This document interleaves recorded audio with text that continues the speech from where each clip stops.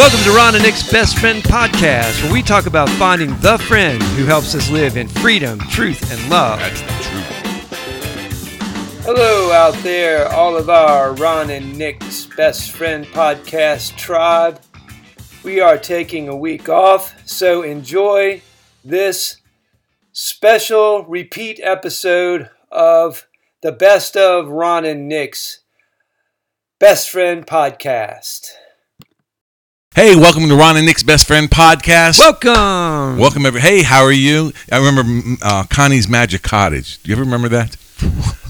Connie's Magic Cottage. She would go, and she would be naming names, Johnny, and she would just name names, and you would think. Is that Mr. Rogers' Neighborhood? No, it was a local show. Oh, okay. How's everything with you? We took a week off.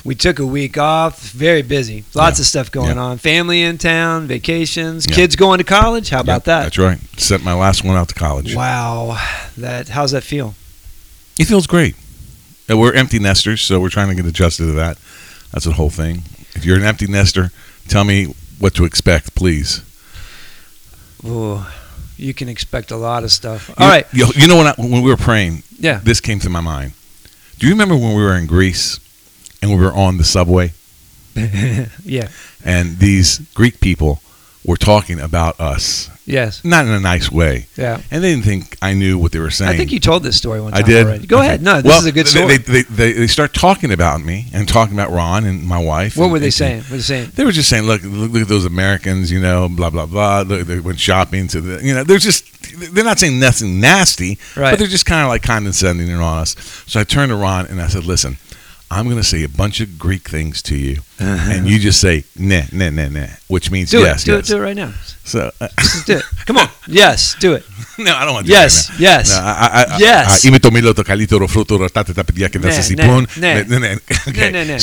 So when I did that, and he said, nah, you would never believe, their face just sank. Like, shoot, man, everything I've been saying, this guy understood. They understood. They thought you were a stupid American, couldn't speak the language. I was a stupid American that understood what they were saying. Yeah, we are stupid Americans, but at least one of us knew. Yeah, at least one of us knew.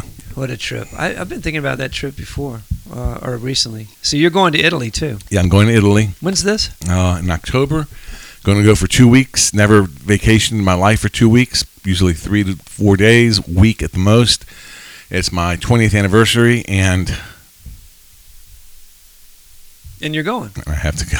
Oh, you should. No, I'm going. This goes out to people. Yeah, no. I'm going. I'm going to learn how to relax, and I'm very excited. Other than the language barrier, I don't know how to speak Italian. You don't know how to speak Italian. There you go. I don't know how to speak Italian, so I don't know. You've been in Italy, and you tell me. Is this a problem? It's not that hard to get around in Italy. I mean, the characters on the signs are at least in English, okay. So you can figure it out. Like this, you're familiar with place names, and you can get around like that. And the train system is pretty amazing. Okay. You can get where you need to go. I didn't find the language barrier to be that bad there. I thought it was worse in Greece. I had a harder time understanding what was being said in Greece than I did in Italy. But yeah, we wanted to talk about vocabulary. We want to talk about language. I want Well, this is a podcast about the Holy Spirit. Yeah, we should probably say this is a podcast about the Holy Spirit. Our best friend. The Holy Spirit. And the thing that vocabulary. This is what he's been pressing on me is the vocabulary of hell, actually. Oh, you could say the language of hell or the vocabulary of hell. I think maybe vocabulary is a better word because describing it, because 3 words in particular are cropping up all over the place. And they are fear and shame and guilt. Fear and shame and guilt. I've been meeting with people and I've been telling them these are not, I'm not putting it right. These are not Christian emotions, I think I said. These are not, the children of God should not deal in shame and fear and guilt. And it's amazing. We did an episode about the voice of the accuser not long ago. I think it might have been the last one before we took a break. Yeah, it was. And I'm just kind of honing it in a little bit. Okay. Like, do you speak the language of hell? Do you use the vocabulary of hell? So, Do you use it on yourself? Do you use it on others? well, you said the children of God should not be hearing shame, guilt. I just say you don't hear it. I'm saying, Don't accept it. yeah, don't use it. Oh, don't use it Yeah, on don't. others. Yeah, don't use that vocabulary. Don't Oh. use it. Look, I'll tell a story on myself. So, I'm out with Tina. We go to I think Harris Teeter or something, and yeah, I'm just going to tell this story. I'm going to All tell right, it go the way ahead. it really happened. Go ahead. Well, we're real here. Yeah, well, so she gets ready to go into Harris Teeter, and she says, "Is there anything in Harris Teeter that you need?" And I said something snarky, like I'm always saying something smart. You can imagine what I said. I don't want- Something like, "Well, the only thing that's going in Harris Teeter, anything I want out of Harris Teeter is what's going in right now." Okay, right. Like it's an allusion to the fact that I would like to have sex with my wife. Okay. All right, so I'm just going to say it. And she says something back like, She didn't get it. "No, Or yes, she are got you it, kidding? yeah, It's a okay. poor woman. I mean, Okay. that's only 40 years worth of this stuff." Okay. All right. So I say that, and she says something like, "Well, we can do that," and I go, "Oh, look, we've been married a long time. This is really transparent, vulnerable stuff. Okay. I'm just saying. I think people need to hear stuff like this. All right. That's good. So I love it. So we've been married a long time, and you come and go. Seasons come and go, and you get in seasons where maybe that's not happening as much as you like. Right. And I went like this. I took my finger and I went, Yeah. Like right. like right. Yeah. Right. Like, sure, we can do something about this. Right. Because, I mean, look, it's a season. Things happen. And she looks at me and closes the door, goes into Harris Teeter. I mean, it didn't offend her because Right. she's very hard to offend, Right. thank God. But she goes in, and as she's in, the Holy Spirit says to me, so you don't mind using the language of hell to get what you want, do you? I'm like, okay, what do you mean by that? Because basically when I took my finger and went around in a circle like, yeah, right, what I was doing is exactly what you're doing. communicating shame and guilt. Absolutely. So I'm actually allowing myself, who's a child of God and a citizen of the kingdom of heaven, to use shame and guilt when I want to get what I want. And without using the words directly. Yeah. Well, I didn't. You couldn't convict me of it. Right. But the Holy Spirit says, "Oh, so you don't mind using guilt and shame when it gets you what you want." And I thought, wow, how much do I do that? How much do I use the vocabulary of hell to get what I want? Wow. So the question to you, here, served to you. Okay, do you use shame and guilt and fear? Add fear in to get what you want. My wife's not afraid of me, so that doesn't work. But what do you do? How about you guys out there? Come on, I know I'm not the only one. Are you willing to use shame, fear, and guilt to get what you want? Do you feel justified in it? I'm gonna just tell you, if you watch, American politics, both sides feel very justified in using shame, guilt, and fear to get what they want. And that's one of the reasons why there's no political solution to the division amongst our country. There's not a political solution. There is a spiritual solution that doesn't involve shame and guilt and fear. So you think of anything? I'm going to go a little bit different. I think I use the manipulation of time to my advantage. This is what I mean. If I give you time, my time, all right, you want to be transparent? So I give my wife a certain amount of time. I've spent the evening with her, or we've done something. I now have permission in my own self to be able to do something that I probably should be doing with my wife or spending some time with my wife. But I said, listen, I gave you this much of my time so I can now do something without you. Not that I don't want to do something with her. It's just I'm going to use. I've marked. I've made a mark. So I'm not going to use shame, but that's I use manipulation. I don't use for the most part. I manipulate. I'm a manipulator. Okay. I think. Well, that is manipulation. I'm trying to think what that has to do with using the vocabulary of hell. Well, it doesn't. I think it does. The what? Well, the manipulating? No, because if she comes and asks you now, because you've put something in your little bank account, your emotional, Right. your Exactly. relationship bank account, and you said you can't make another withdrawal now. Right. And if you do, I'll make you feel guilty because I gave you. Absolutely. I already gave you. So it is guilt. You're using guilt. I just had to think about it a second. You're using guilt to get what you want because you've look. I did this. Now, if you ask me for more, Right. or shame, you should be ashamed. Don't ask for more. Right. And so you are using the vocabulary of hell, and it is Well, that is very interesting. Well, that you actually had to think about it, and that's how slight. That's how hard it is to understand sure it's subtle. that you're using vocabulary of Yeah. Satan. Well, it's Wow. What's manipulation is all that he has. Like he has no direct power. Like when Satan says things to you that are fearful, shameful, or guilt ridden, you got to understand what if you could see the spiritual world. Jesus has got his foot on this guy's neck. I mean, he's standing on his neck and he's pinned to the floor. And as he's pinned to the floor, he's out of the side of his mouth, he's going, "You should be ashamed. You should be guilty. You should be afraid." I mean, Jesus has literally got his foot on his neck.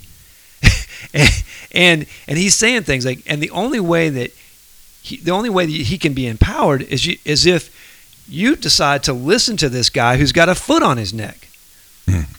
Because he's trying to manipulate you. What I'm trying to point out is we do it so much, and I do it so much. I'm so used to it that I will use it to manipulate. And that's what I was trying to do to Tina. I was manipulating.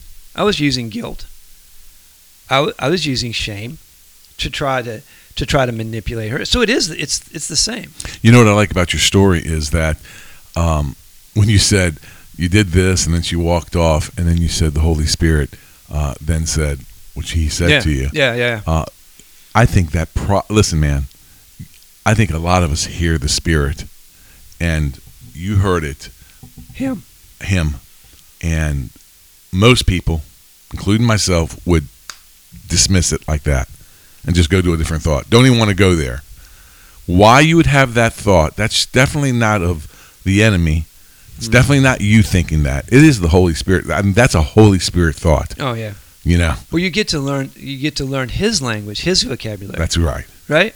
Right. So there's a contrast, is what I'm saying. Was there condemnation to that, how he spoke to you? No. It was just like... No. No, that's yes. No, it's so very, it's always very gentle. I mean, I think he can get as harsh as he wants, but with me, it was like, hey, almost sarcasm. Did you see that you just did? That was guilt. That was hell. That was separation. That was shame. That was manipulation. And what the thing you just said is like, okay, how do you get to know that? People ask this all the time. That's the question. How do I hear the Spirit? Yeah. Okay, what's the number one thing we say about hearing the Spirit? Don't edit. Don't edit. Don't assume that it's not him. How is he ever going to speak to you if you edit out everything that he says before you even have a chance to see? And I think once you start to invite the voice, I want you to speak. Please speak to me. I'm listening. My heart is open to hearing you. He's a person. I can sit in a room with you and I can say with my face, I don't want to talk to you. I can say with my body language, I don't want to talk to you. I can say by looking at something else and giving my attention to something else, I don't want to talk to you. And, if you're, depending on what kind of person you are, you probably just go, okay, this person doesn't want to talk to me. Right. All right. We do that to the Holy Spirit all the time. Like our body language, our emotional state, our distractions, don't want to talk to you. But if you just start saying, I do want to talk to you. I do want to hear you. His voice gets clearer, and it contrasts with the vocabulary of hell. because what the Holy Spirit was basically saying is, why don't you just love your wife? Why would you want to try to make your wife feel guilty? I mean, who wants to have guilt sex anyway?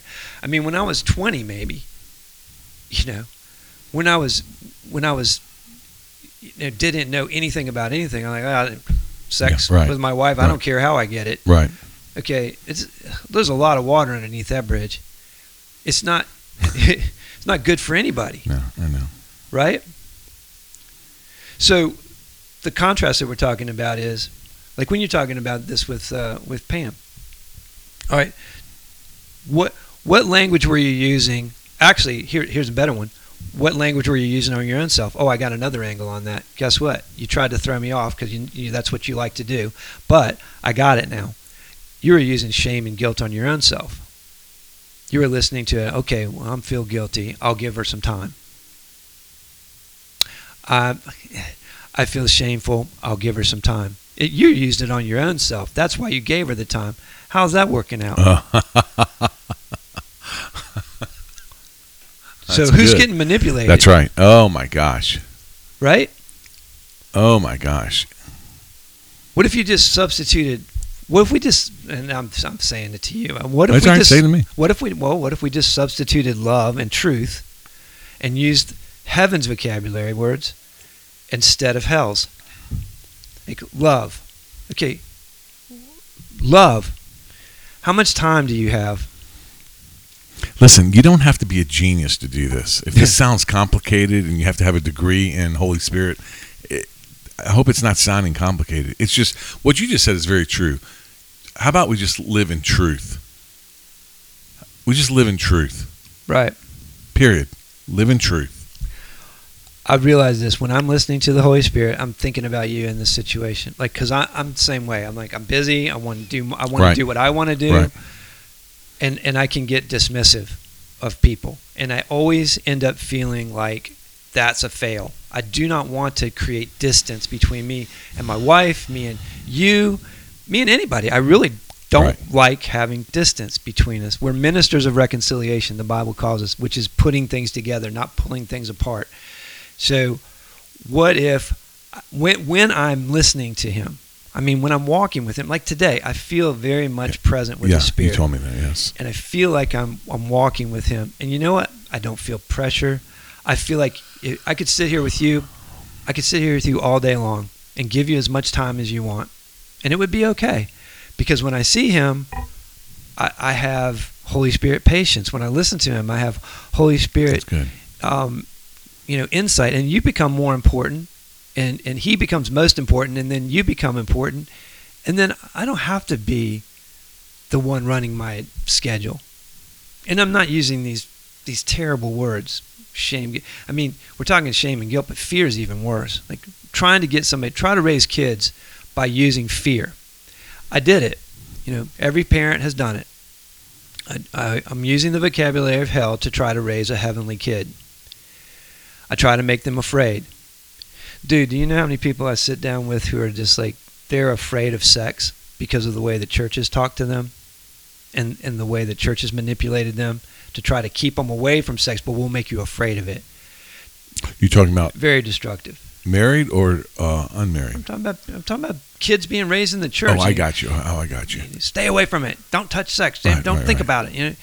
So and manipulate them and make them afraid of it, ashamed of it, guilty, and then they bring all that into marriage. And okay, so maybe they managed to get to marriage without having sex, and now they're afraid and shamed and guilty about sex. And I'm going to tell you, that's not good. It creates all kinds of dysfunction, as you can imagine. I appreciate it. That was good. The vocabulary of hell, right? Yeah, versus the vocabulary of heaven, which is truth and love. Truth and love. Truth and love together. Yeah, amen. Bound up together. Appreciate it, brother. It's fun. Thanks for joining us today for this week's episode of Ron and Nick's Best Friend Podcast, where we talk about who? The best friend who tells us how to live in freedom, truth, and love. For more information about him or the show, you can join us at www.ronandnicksbestfriend.com. And don't forget to subscribe. I think it's great. No, that's There's great stuff there.